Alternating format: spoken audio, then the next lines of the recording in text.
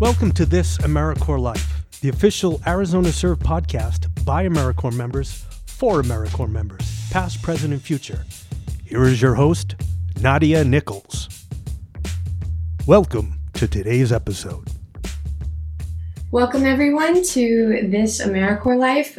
Today I'm going to be your host. My name is Nadia, and our guest today is Pamela. Do you want to go ahead and introduce yourself and a little bit about what you do? Oh, excellent. Thank you, and hello everybody. My name is Pamela, and I am a mindful coordinator working with the Community Schools Grant and El Rio Health. So I've had the opportunity to learn to be a mindfulness instructor to elementary school age students. So far, grades 3 and 4. So I go into a couple schools once or twice a week for 45 minutes, and I engage with the students into mindful practices. So we can explore that topic further with what that is, what that involves, and the benefits that I'm starting to observe with the students as well as myself. Awesome. So you're saying you've just learned to be a mindfulness instructor with this AmeriCorps term. Absolutely. So what have you learned mindfulness is? What is it to you? Well, mindfulness is really probably one of the most difficult things that any of us can actually practice, and I would argue that it's probably the most essential thing that we can do to have a very healthy life. Okay, so in summary, mindfulness is just a way of noticing without judging the present moment. It's just about being here, being now, that life is unfolding right now. It doesn't happen yesterday, or it's not going to happen tomorrow. Your life is what you are doing at this very moment. Interesting. And hard. Because we're constantly wandering, right? So our minds, just by habit, are, usually either thinking about what we're going to do next, what we're going to say next, or what we did and what we didn't do. So we're constantly judging our actions, and then that's taking away from actually just living in the moment and just appreciating what we have at any given time. And so, yeah, it's definitely a hard thing, and I feel like I struggle with that even. So how are you able to teach that to such young children? I know, that's a really great question. And well, one thing this is my first time also working with this age group. So I have a background of working with university-age students. Okay. But I'm finding that this age group, between maybe ages 8 to 9, are much more engaging. Sorry if you're a university-level student. But there's a lot of questions. So, I see a lot of hands go up, when I'm explaining certain concepts about, just as I was explaining to you, just about, mindfulness is about noticing what's happening, using your senses to tap into your own sort of body-mind awareness. So to answer your question, how do I do that? How do I teach students? Is because I need to be practicing it myself. So that's one of the core elements about being a good teacher, is that you have to really practice what you are trying to engage with and pass on that knowledge. What are some of the practices or methods that you use to teach some students? Excellent. So what we have been exploring is something that's really essential, and it's just paying attention to your breathing. So we start each lesson with slowing down our central nervous system by focusing our awareness and attention on our breath. So it's about slowing down and just noticing your breathing, inhaling through your nose and then slowly just exhaling through your mouth. And so we practice that and we call it switching. So the idea is that we are switching from kind of one state of being, that busy mind, and we're slowing ourselves down to prepare our bodies and our brains to learn. So we practice that for about maybe 3 to 5 minutes. Mm-hmm. And the students, by this time, I've had about 9 or 10 lessons with them. as soon as they enter the room and everyone takes their seats, they start getting into the pose right away. Oh, that's amazing. It's so fun to see. Like they know this is what's going to happen. Mm. Do you notice a difference before and after you practice? Yes. So of course, for some students it's a bit more difficult, but some students have really picked up right away on having some more body and regulation. So they're very in tune with the expectations and very engaged. I can see, as I look around the room at each student, those who are really understanding the benefits of, just kind of being here in the present moment. They look very calm and they're very settled and they're less distracted. But eventually, throughout the 45 minutes that I spend with them, some of the students who have a harder time getting into the groove, they do, even if it's just really momentarily, but that's fine. That's all that matters. It's not about sustaining, this kind of state of presence, because that's impossible. We're constantly, we have tasks that we need to attend to as well. But, if each of us throughout our, day can just take pauses of just checking in with, okay, where am I? What's going on? What's my body telling me? And you don't judge it. You just ask yourself and you just check in. It's not right or wrong. It's just, it is. That's nice. That's hard to accept, I think, for a lot of people, like that things just are. You talked a little bit about engagement, levels of engagement, in the comparison between your current 3rd and 4th graders and previous university age students. Why do you think those levels of engagement are so different? Oh, that's an excellent question. I wish I was a social scientist and was able to have more of a kind of a deeper understanding about the developmental stages between those age groups. So one notable difference is that when I was teaching at university, I wasn't introducing these practices, to start the class. So I think that, that would be a real benefit, to just take 3 to 5 minutes at the beginning of each class at the university level to, get the students kind of engaged in where they are, because the university students, there's a whole different level of demands and pressure, outside demands for competing for time. Many of them had part-time jobs in addition to being a full-time student.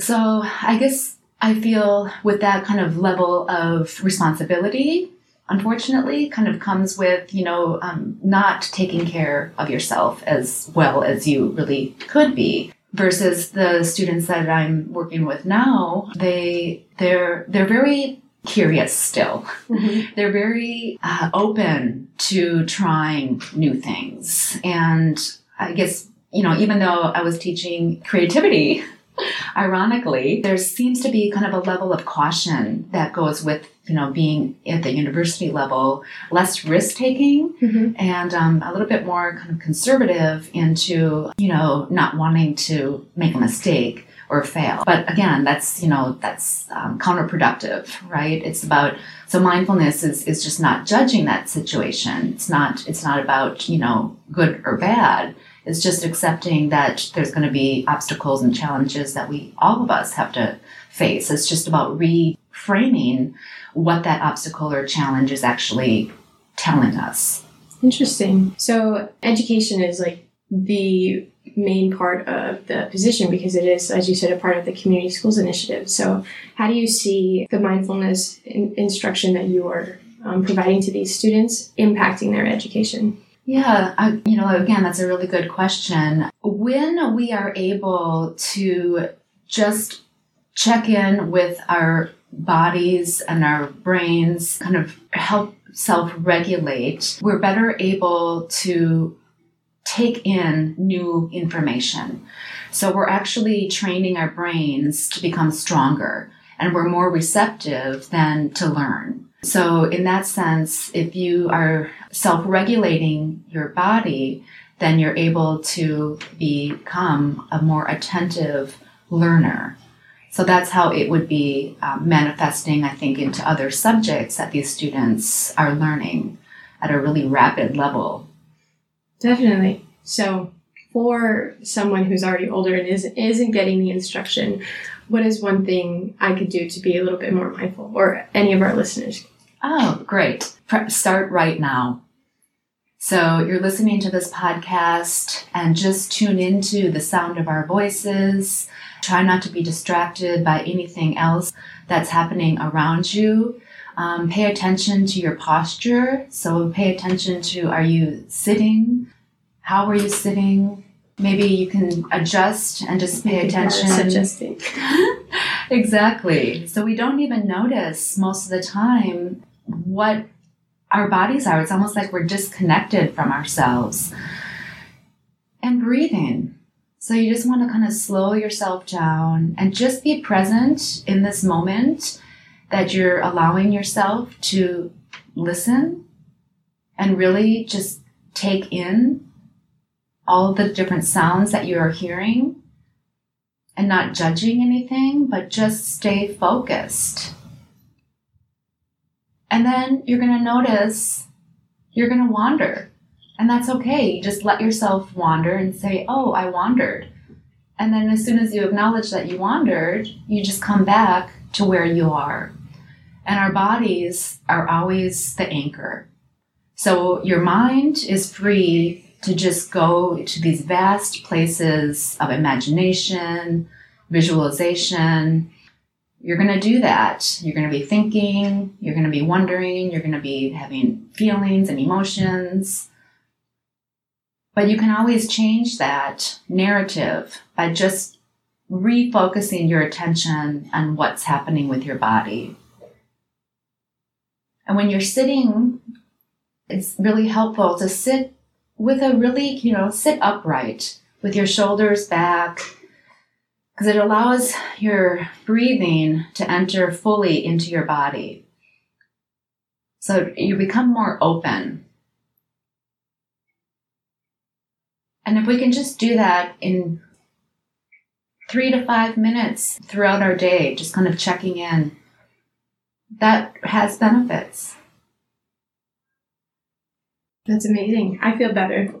Even just after sitting up, I was like, I could breathe deeper. Exactly. It's so amazing. I'm happy to hear that. Yeah. So, would you say that your mindfulness has increased throughout your...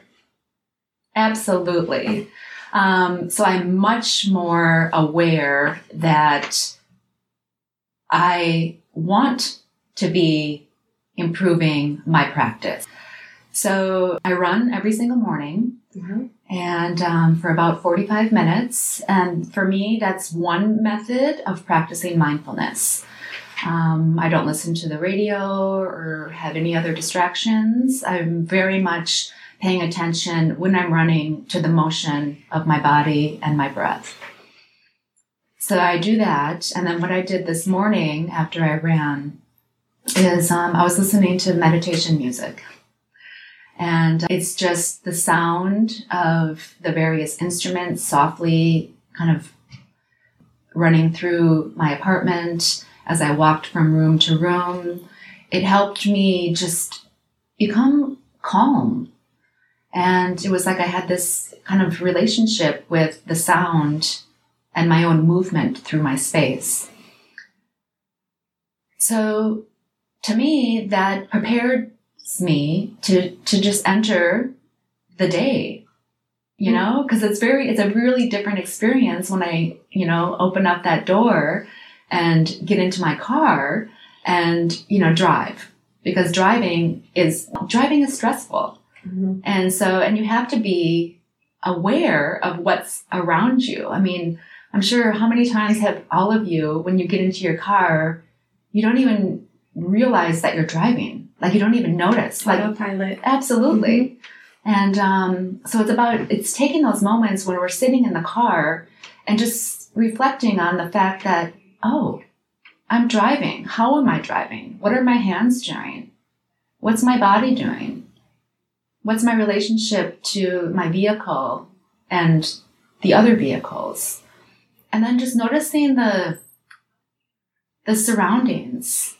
So, and that's another way to practice being mindful, is to just, use all of your senses. And so just really, when you use your sense of sight, are you really seeing what's there?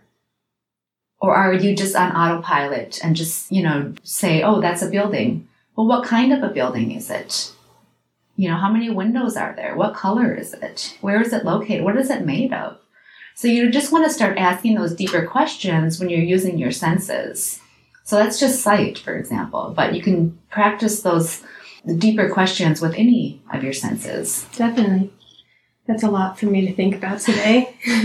Well, we really appreciate you coming in and talking and educating us a little bit on mindfulness. If anyone wanted to reach out or learn more from you, how could they go about that? You can contact me by sending me an email at my Arizona Serve account, which is just P.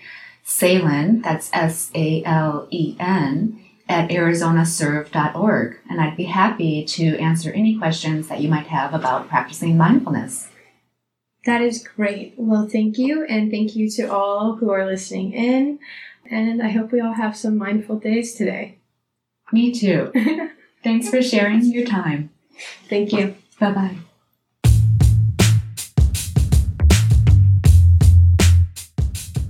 You've been listening to This AmeriCorps Life, produced by Arizona Serve of Prescott College.